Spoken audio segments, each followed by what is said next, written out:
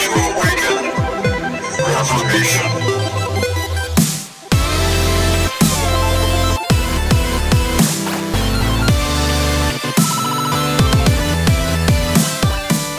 Welcome to Awakening Reformation, where Reformation awakens now.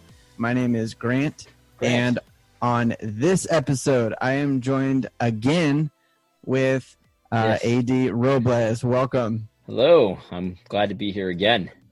Thank you so much for giving us some of your time again. Yeah, absolutely. All right. So if you want to get to know more about our network, you guys go to rebelalliancemedia.com, but you can follow Reformed Rebel Network on social media, subscribe on YouTube. If you want to financially support us, go to patreon.com/reformedrebel, and you can do that there. That'll unlock some video content, some deleted scenes of our episodes, and a bunch of other PDF resources and stuff like that we've put out. So go do that if you want to. Go check out the newest series that we've started, the Little Pilgrim's Promise. Lesson 1 is already on YouTube. Lesson 2 is being edited and worked right now, so that'll come out soon. So go check that out. What age group is that for? Sorry to interrupt you. This is your interview, but what age group is that for? So my kids are 6 to 10, so it's definitely good for that age group. But I think we said like 5 to 12. 5 to 12? Probably 5 to 12. But when it comes to some of that, pilgrim history, some people don't know it at all, so it could be helpful for anybody. I think so. I'll tell you what. I was telling my sons the story of I think it was the Exodus and like the plagues and stuff like that. Yeah. And like as I was telling my sons this story, I was thinking to myself, yeah, there's a lot of death here. Like, is this appropriate? And then that night, because my son's like eyes were kind of getting like, what? And that night, I think it was that night, I read a psalm that talked about this exact thing, where it says, "Teach your generations these wondrous things, so that they can see how hard-headed people were, basically, so that they don't act like that." Right. Oh yeah. Show them how dumb they were. Right. And so I forget which psalm it was. I'll look it up at some point. But I thought that was so awesome. It's like, no. It is a bit much for kids, but they need to hear that stuff. Right. Exactly. Yeah. Exactly. We're going through. It's a book called Trial and Triumph. It's kind of just a church history of big names, and a lot of the names are people you've never heard of. Right. And some of it, there's a guy, Adolphus from Sweden, and he led an army against, I think it was a German imperial army, killing any and all Protestants, men, women, and children. And this Protestant ruler in Sweden comes down and helps them out and pushes the army back, dies on the battlefield. And I'm reading this story, and at the end it's like, all right, guys, let's pray. And they're just like, oh. No, that's cool though. But honestly, like it definitely held my kids' attention, and it's good. It's good that they hear some stuff like that. Yeah, and I tell them, they're a part of the same story. That's right. That's right. So that I think maybe we can even talk about this a little bit, but knowing history certainly does help in the present all the time. It's true. So what's up, man? What do you want to talk about? All right, so I follow your channel. Our family does. Erica listens to your videos, and then I'm either on the same page or, sometimes I'm like, did you catch AD today? And we think so much alike, and a lot of our opinions during the last 8 weeks have been similar to yours, but seemingly more so are being labeled as just like, you're this rebel. Yeah. You hate any kind of authority. You hate any kind of ruler. And so, my first question I would put to you: can there be such a thing as and it being a good thing, a Christian rebel? And how would you flesh that out a little bit? Because that's what I feel like. I feel like I'm just like against, like our small little group is against the world. And are we sinning? Yeah. Well, I think so. There's rebel kind of has like a couple connotations to it. So when somebody asks a question like that, you don't want to get trapped. But listen, I trust you. Right. You're not trying to trap me. No, I think that if you look at this, I'm gonna relate this to Star Wars because I love Star Wars. But awesome. when you look at the Star Wars movies, the Empire was obviously the bad guys, and they were the official kind of government. They were the state. And they had done all kinds of atrocities, killed all kinds of people needlessly. They were very evil. But from their perspective, the people that were like, hey, stop killing us. You know what I mean? Like, we're going to fight you if you keep killing us. Like, from their perspective, they were lawless. They were lawless. They were rebels. They were terrorists in some cases, they would call them. And it's like, well, it all depends from whose perspective you're thinking. I think that from the state's perspective and from like the kind of the official narrative's perspective, yeah, sometimes it's okay to be a rebel. And I think sometimes Christians should be rebels in that perspective. However, I don't want to go and say that a rebellious Christian in the sense of like rebelling against legitimate authority is a good thing, because it definitely isn't. So if people don't know, the Romans 13 passage, as well as a passage in 1 Peter, is being thrown around a lot right now. And Yes. I know we know what that passage is. Romans 13 basically says God has ordained the governing authorities above us.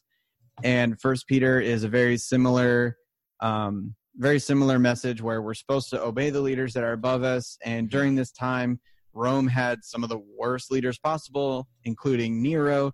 And so I don't even think we would compare our own leaders to Nero or how heinous the things they're doing. However, people are saying you need to just follow suit with whatever's coming out of Capitol Hill or the White House or your own governor or whatever it is. And then we're over here saying what they're doing is tyranny. What they're doing is too far. Sure. And then they throw these verses back at us. What do you respond?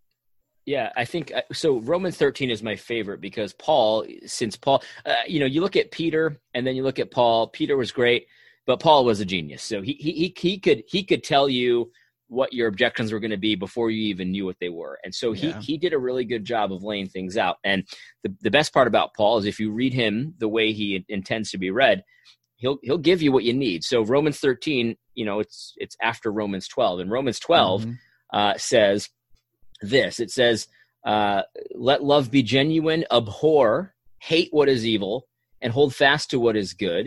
And he talks about love for a little bit, which is great. And then he talks about this. He says in verse 17, repay no one evil for evil, but give thought to do what is honorable in the sight of all. If possible, so far as it depends on you, live peaceably with all. Then he says, beloved, never avenge yourselves, but leave it to the wrath of God, for it is written, vengeance is mine, I will repay, says the Lord. Okay, so that's the end of Romans 12, essentially. Then we get into Romans 13, where he says to be subject to all the governing authorities, because there is no authority except from God. Now remember, what he just said in Romans 12, you have to hate evil, and as far as it depends on you, live peaceably with all. Now he's telling you to be subject to the governing authorities, because there is no authority except from God, and whoever resists those authorities resists what God's appointed. He says, for rulers are a terror to good, not to good. For rulers are not a terror to good conduct, but to bad. Then he says, moving forward a little bit. Here's where I wanted to go with this. He says that the civil governing authorities are an avenger who carries out God's wrath on the wrongdoer. And so the whole idea here is that as far as it depends on you, live peaceably with all. He also says, hate what is evil, hold on to what is good. And then he says, don't avenge yourself. And then in the next passage, he says that the rulers are a terror not to good conduct, but to bad. So again, he's talking about the evil and the good. Then he says that the rulers are God's avenger, which carries out God's wrath. So this is a very specific argument he's making. He's saying, look, Christians, you should hate evil, love good, and also, don't avenge yourself, because that's the government's job, to avenge evil. There's a whole argument here going on here.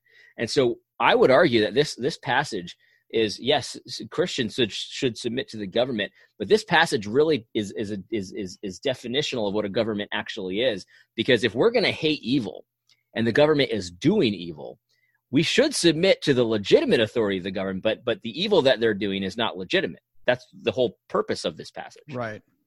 That's and the thing. as a Christian, you have to carry through that passage a biblical definition of good and evil. Mhm. Because Absolutely. our rulers currently and have been doing evil things, and then Christians pull this passage and say, well, they're not a terror to those who do good, so just follow his rules. That's what a good person does. And I'm like, Right. But if Right. I obey all their rules, I'm going to start sinning against my God. Right. And that's not good. That's not good. Right. Right. and Nero is a bad dude. Right. That's very true. But Nero, the thing about Nero that we have to understand is he almost is like evil personified when you talk in Christian circles, which is fair. He earned the reputation. But Nero also did things that were right. So I would imagine that if someone was a murderer in Nero's Rome, that Nero's government would punish that murderer, and that's what they should do. That's right. Yeah.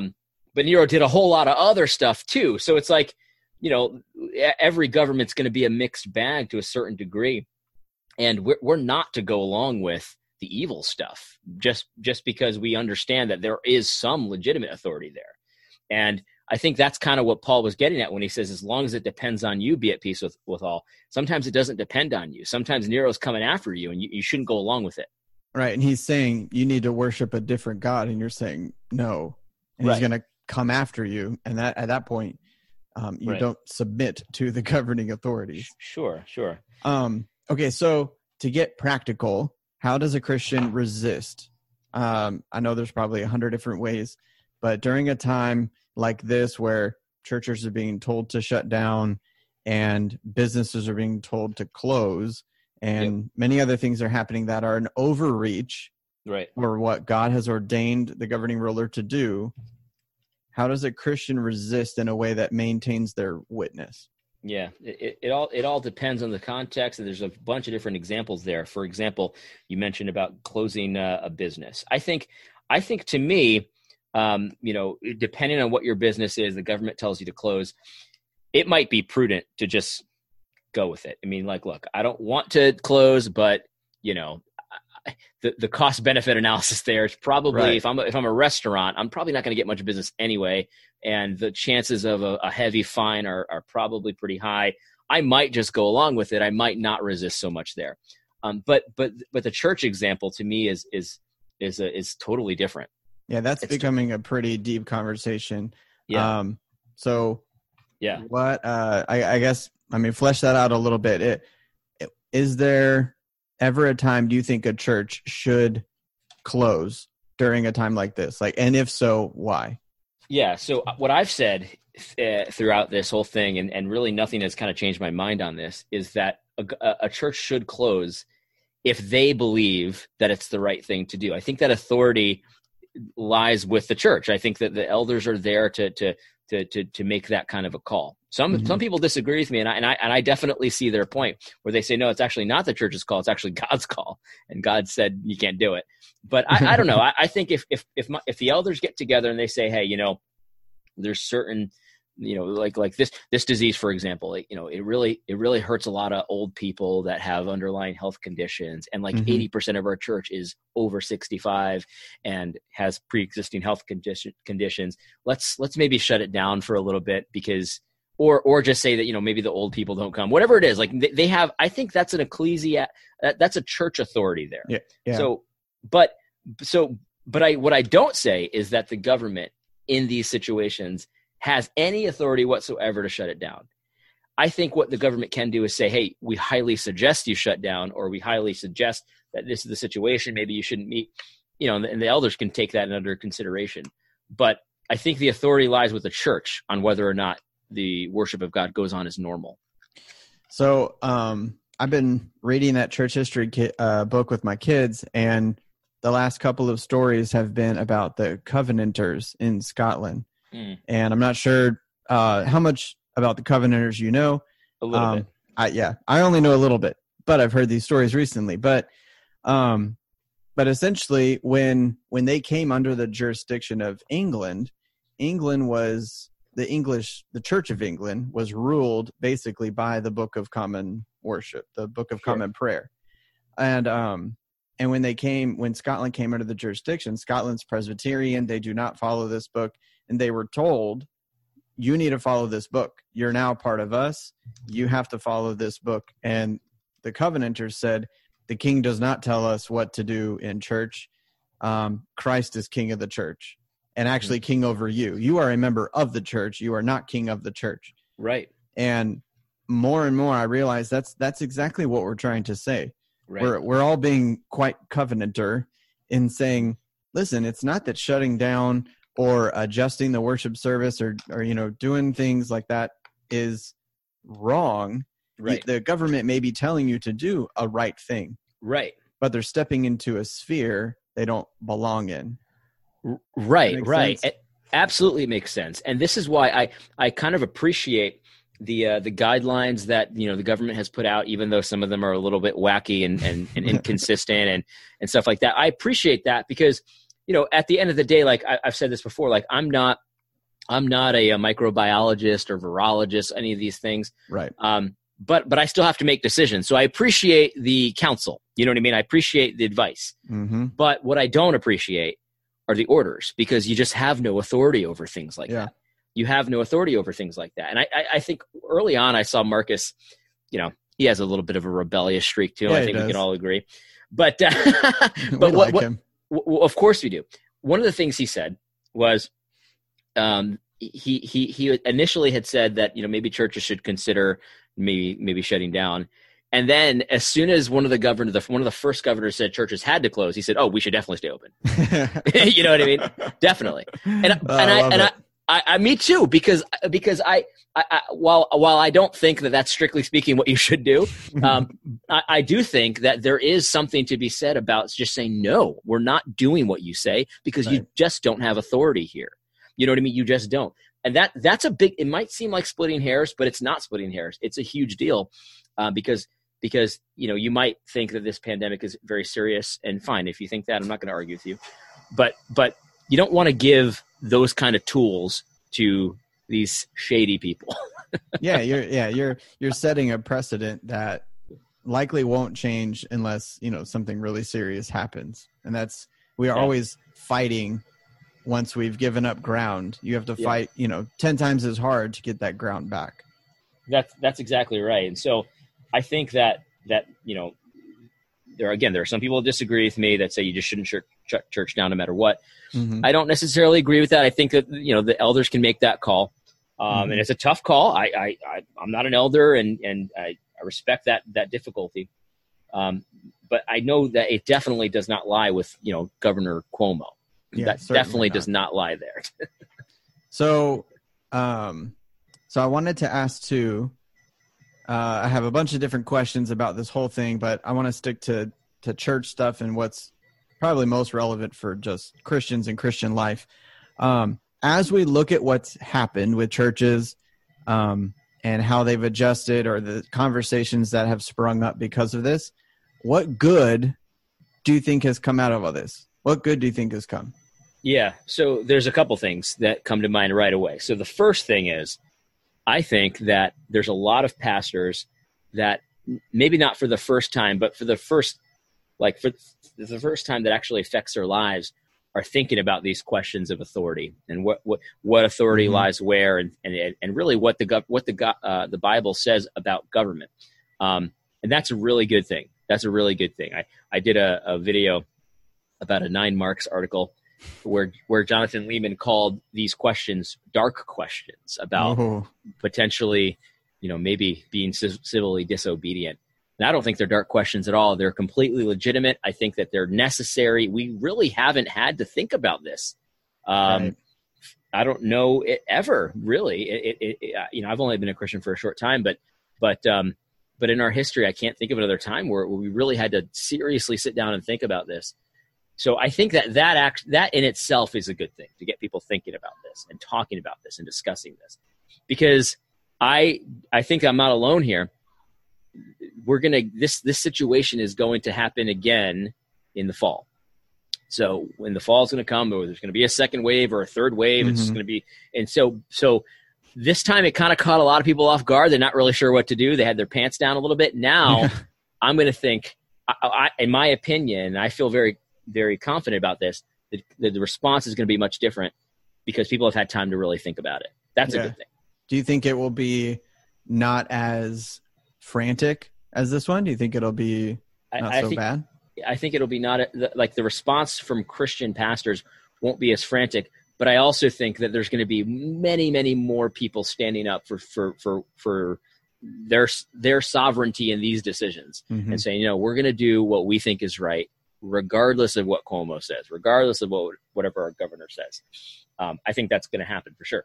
The other good thing about it is I think that a lot of people are seeing how important the Lord's Day is, because a lot of people aren't meeting, and a lot of people are, and that's good.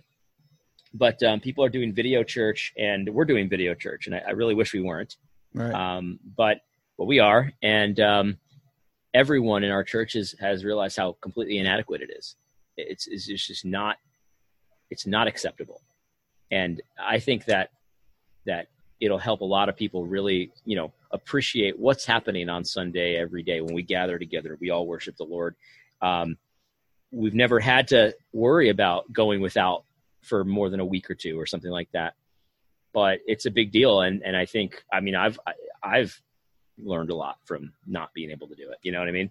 Yeah. Do you think there'd be maybe an uptick in Christians wanting to learn a little bit more about worship and what happens there, and why that was such a big deal when I was missing out? Because I don't know. Yeah, it's a good point. We could talk about the terrible worship services that happen in America, every Sunday, but I'm hoping that more and more people realize, hey, wait a minute, let's do this thing right. Let's let's see what was it that I was missing out so much on, because I certainly feel it. My week is messed up. I don't have that break that, go to worship once a week, break up of the week, Mm-hmm. Mm-hmm. Yeah, I hope so. That would be awesome if that, I don't know if it will or not, but I at the very least, people are going to be very much not taking it for granted anymore, Yeah, exactly. So maybe we don't have to get super deep into this, but as those who are post-millennial in our thinking, where we believe all things, even pandemics, are going to work towards God's glorious ends of gospel spread all over the whole world, how can we maintain that and hold on to that hope during times like this where it just doesn't seem like it? Holding on, I missed the first part. Hold on to hope of what? The post-millennial hope that God's working all these things for good, right. The building up of his church and everything. Yeah. Well, your post-millennialism has to be rooted in the scriptures and not your circumstances. It just has to. And this is, I've heard this story many times. I don't know how true this is, but I heard that basically everyone was post-millennial for a long time. And then, World War II happened, and then, these different things happened, and people stopped being post-millennial because how could it be if this is just so terrible? You can't have a post-millennialism that's rooted in what the newspaper said today. You just can't.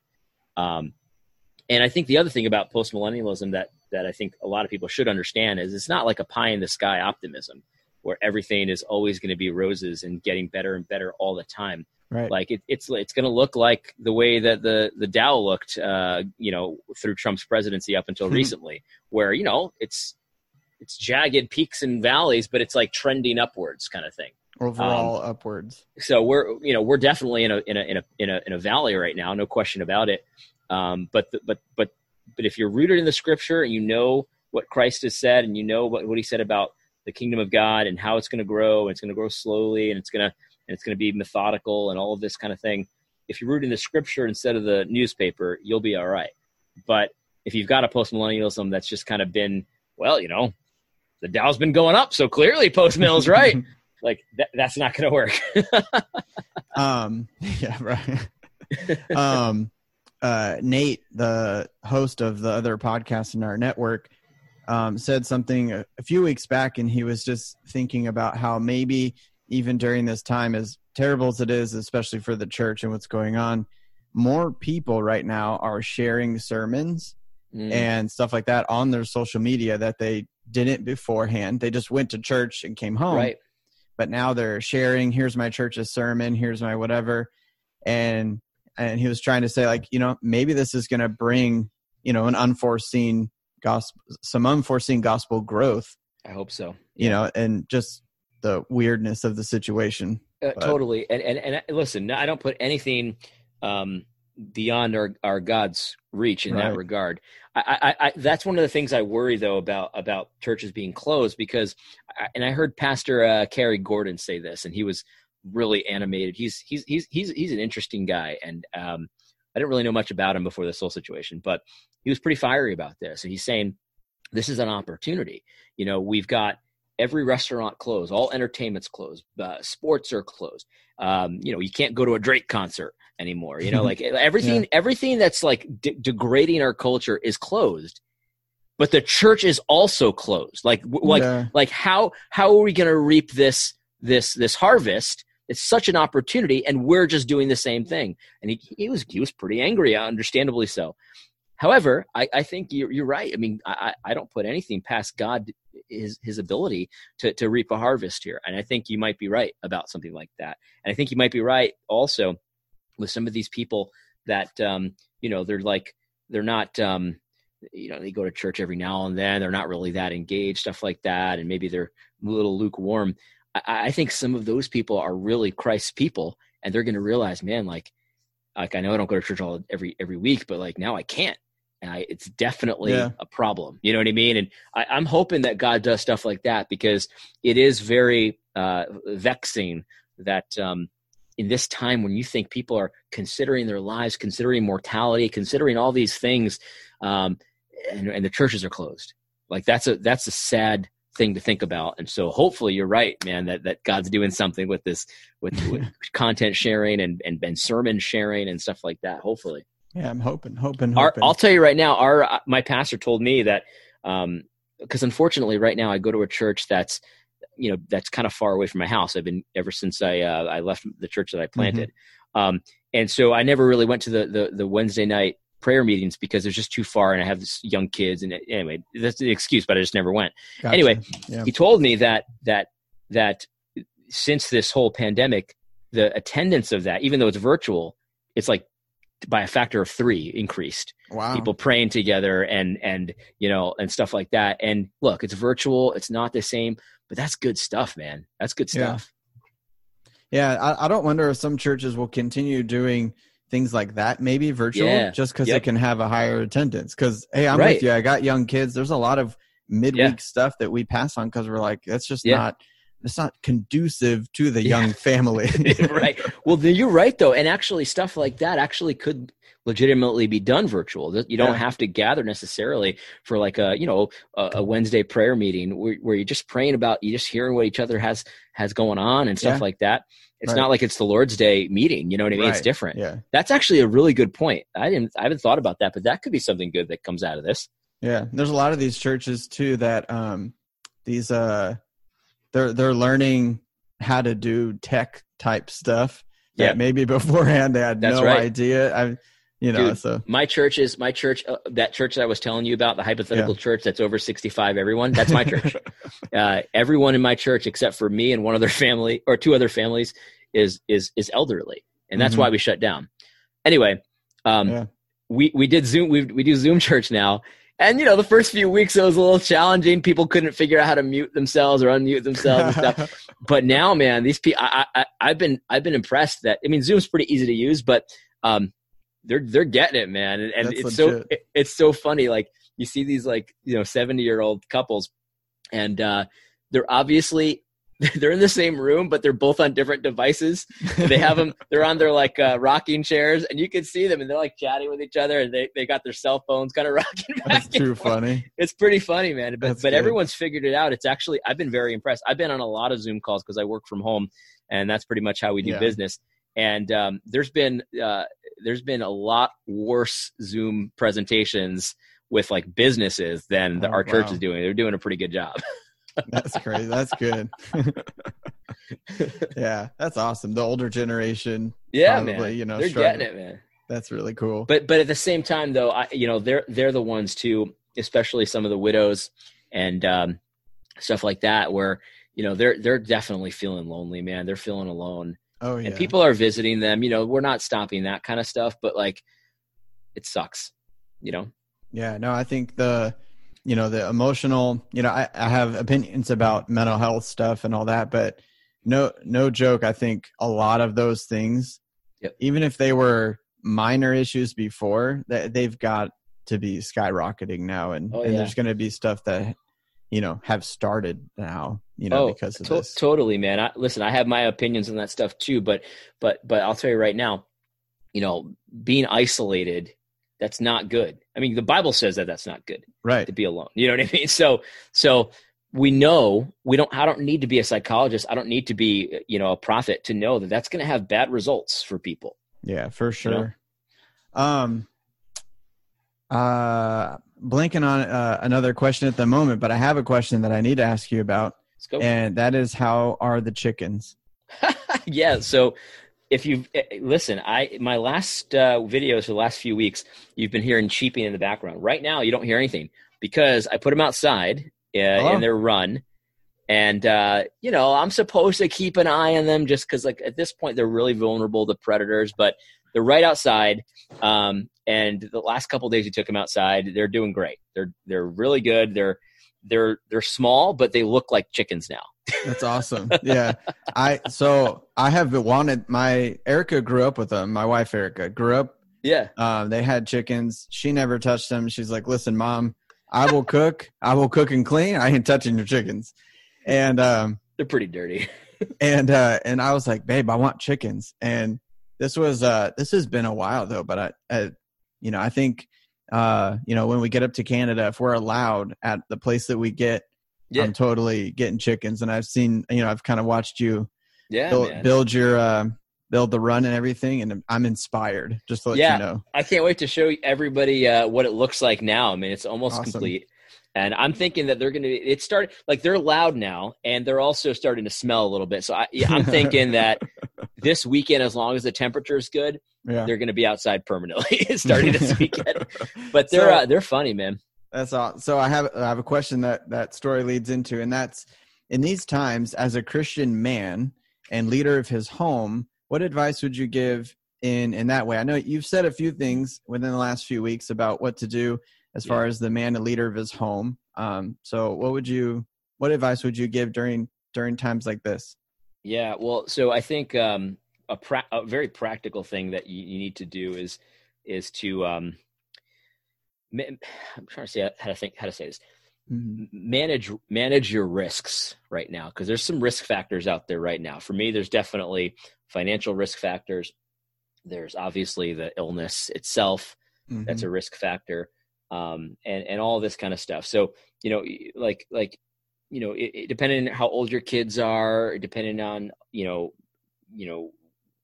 lot of different factors, people are going to be worried, and life is not normal. Life is not the way it normally is. And so anything that you can control, then you should try to manage it and control it. And I think, right now is a good time for men to be tightening their belts a little bit, you know what I mean? And planning for the future in case things don't, aren't peaches and cream right away as soon as we open up the economy, which I think is pretty likely it won't be. So I think that we need to just make sure we're planning, multiple steps ahead at this point. We can't just be thinking about the immediate. We have to be thinking, okay, what does it look like if in 6 months things aren't back to normal still? I still can't, make as much money as I used to. I still can't do the things that I used to do. I think that that'll go a long way, because your family, your wife, your kids, they're gonna, there's a lot of changes happening right now, but people are going to feel a lot better if you've got plans, you know what I mean? Just yesterday or 2 days ago, I was on a call with, I'm on the executive board of a pregnancy crisis center. And we were talking about our plans for the future. Awesome. And one of the things that I said was that we hope things will be normal, but we should make our plans as if they might not be, because we don't want to be caught with our pants down. So, let's just assume things aren't going to be normal for 6 months. What would we do? And then if they are, then we're golden. You know what I mean? Like we're in a good spot. Yeah. And I think that that's kind of what head of household should do as well. I mean, just plan ahead. This is the time for planning ahead. Yeah. I think even eschatology plays into that. Your post-millennial hope and outlook of God's got me here for the long haul. He has purposes for the long haul. So I need to be thinking for the long haul. And that might mean chickens, right? So when they limit the grocery store to 1 dozen eggs and start taking names down and saying you're only allowed, which would, I mean, I'm thinking Soviet Union back, but they did this kind of stuff. And our leaders are almost doing this kind of stuff where they would take names down. You get 1 dozen eggs a week or something. Well, you know what? I got chickens. I'm not playing your games. Like that would give some power back to a man of his household if he's self-sufficient in that way. And I think in one of your videos, you said not everybody has the capability of doing that, especially if you live here in a high-rise apartment building in Brooklyn. Yeah. Super difficult. Different. Yeah. It's going to look different for you. You know what I mean? Totally. Well, I'll say something else too. Like I was thinking about this the other day, you have to put yourself in a situation where, let me see. I'm trying to say this in like a nice way. Let him have it or whatever. No. I just look, you don't want to be like everybody else. Like you don't want to be like you said, like playing that game. It's like, you don't want to be the sheep that's baying for like the food. Like you want to, whatever that looks like for you, you want to be less close to starvation than everybody else. You know what I mean? And honestly, this is prudent in general, just because, the better off you set up yourself, you're not only are you providing for your own family better, but you're also in a position to help people as well. You know what I mean? And that's something that Christians ought to consider as well. And, for sure. Sometimes Christians think like it's almost dirty to like want to make as much money as possible. And it's not. I mean, you should provide for your family, but also if you're making a ton of money, like you're in a great position to help your church, to help your family, to help the local Christians and stuff like that. You're in a way better position to do all that kind of stuff. And so, I think that's something most people aren't thinking more than a step or two ahead. Most people aren't thinking ahead at all. So even if you could just think a few steps ahead, you're in a good position, I think, for whatever comes your way. You know what I mean? Yeah, for sure.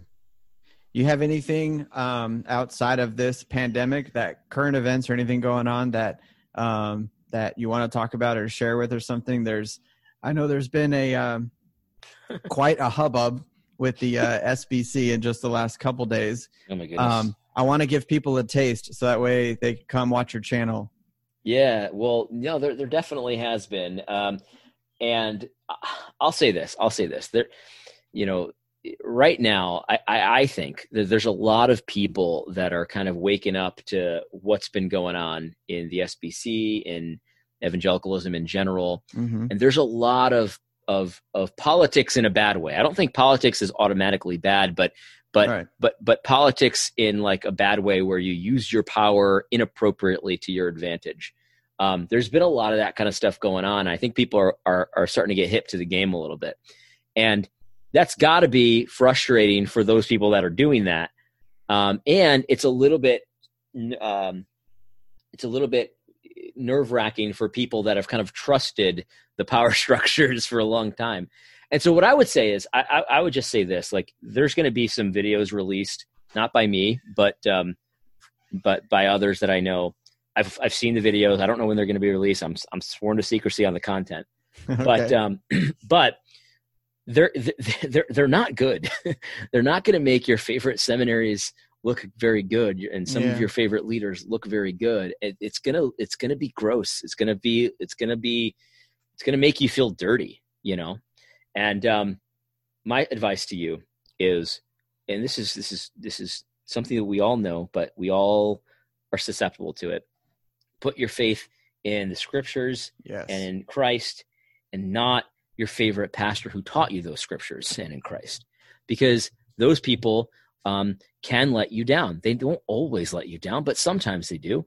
Mm-hmm. And so what I don't want is that now that everyone's kind of waking up and everyone's kind of hip to the game kind of thing, what I don't want is anyone to have a crisis of faith where it's like, well, man, this guy taught me everything. And like, if he's going to act like this, like what is really the deal with Christianity? And that's the trap, man. That's the trap. You know, you look at King David and he did bad things. You look at everybody else in the scripture except for Christ, and for some reason Shadrach, Meshach, and Abednego, everyone has bad things about them except for Christ. And so just look to the Lord, look to the scripture. That's got to be your rock.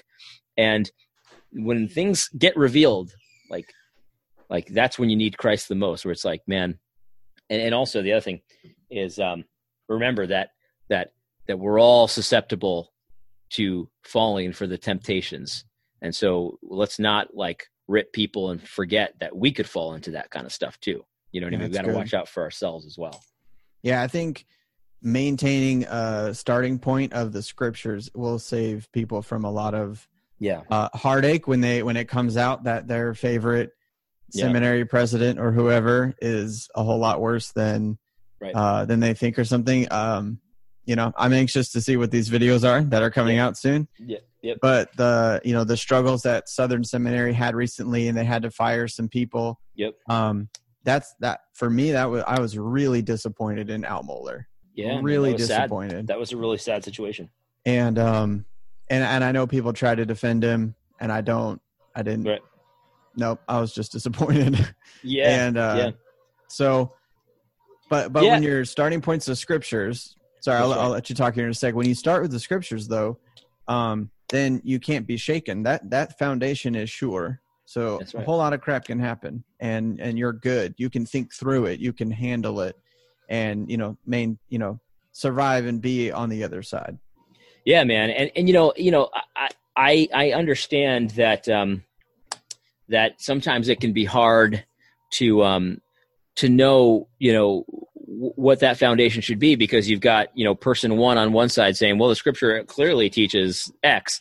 And then you've got the person on this side saying the scripture clearly teaches Y. Look, the reality is, though, that God wrote in such a way that can be understood. I mean, he didn't write at this ivory tower level where you need to have 10 degrees to understand what he's saying. That's not how he did it. He wrote in a way that normal people can understand. Mm-hmm. And so just, I would suggest, and this is something that I think is also maybe a positive from this whole situation. But your local pastor, man, like you need to pray for that man, and you need to have a relationship with that man. You need to work with that man to help you out with this kind of stuff, because I know that mine in particular has been very helpful to me, just with thinking through these things in a way that's biblically faithful, but also considering others and all that. Your pastor, man, that's your lifeline sometimes to some of this stuff, sure. Understanding what this stuff means. And man, maybe we think so similarly because, Pastor Troy, man, I don't know. Yeah, true. That's true. Yeah, he's such a good influence. Yeah, man. Such a good influence in that way. All right. Well, you know what? I think I've stolen enough of your time today, but I've truly enjoyed the conversation. Yeah, me too. I really want people to go subscribe to your channel, A.D. Robles on YouTube, guys. He puts out stuff almost every day, and it's really, really helpful for Christians to think through just constantly the current events that are going on in the church, going on in the culture, how Christians are responding to it. You put out a video the other day just about the Arbery thing that's going on. And you said, listen, the way Christians are responding to it. And that was what you said. I'm not going to say anymore. It was a great video. Everyone needs to go watch it. Hey, well, thank you for that. I appreciate it. And thanks for having me on again. Hopefully we'll do it again. Yeah, that's what I'm talking about. All right, everybody. Thank you for listening. We pray that the eyes of your heart may be enlightened by the power of the Spirit. And until next time, get woke. God bless. Yeah. Let's start with the microphone check, 1, 2 first. Water to the dry and weary soul of the true church. The kind of things that few search, they say that the truth hurts. Well, this pain is gain, so let's explain the new birth. First things first, can't neglect this at the start. I must preface my remarks with the deadness of the heart from original sin, the effects of the fall. The sin of our first parents brought death to us all. Since Adam was our federal head, what he did counted for us. In him we're all rebels and dead. Yo, captured in the mind, disaster, sin and crimes in a dark state. Alaska in the wintertime, sour in our frames. Left to ourselves, we be devoured in the flames, cause we're powerless to change. If you feel that weight, I pray that you respond happily as you see what Jesus had to say in John chapter 3.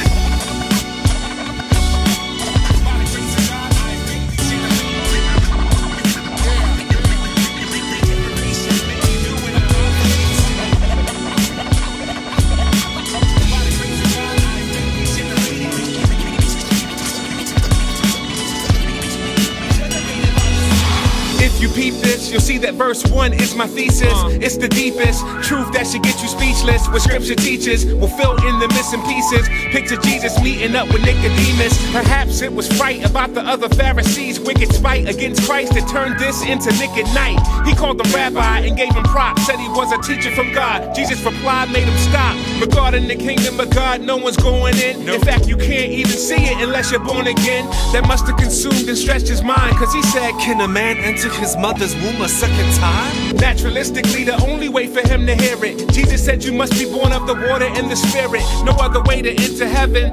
That sounds like Ezekiel 36:25-27. In this new birth, the spirit is the source and the agent. The water symbolizes spiritual purification. Flesh can only produce flesh, that's true and factual. Regenerating work of the spirit is supernatural. It's kinda like the wind, which is free east to west. Can't perceive the steps, you can only see its effects. In the same way, the Holy Spirit chooses whom he pleases to sovereignly open their eyes to the truth of Jesus.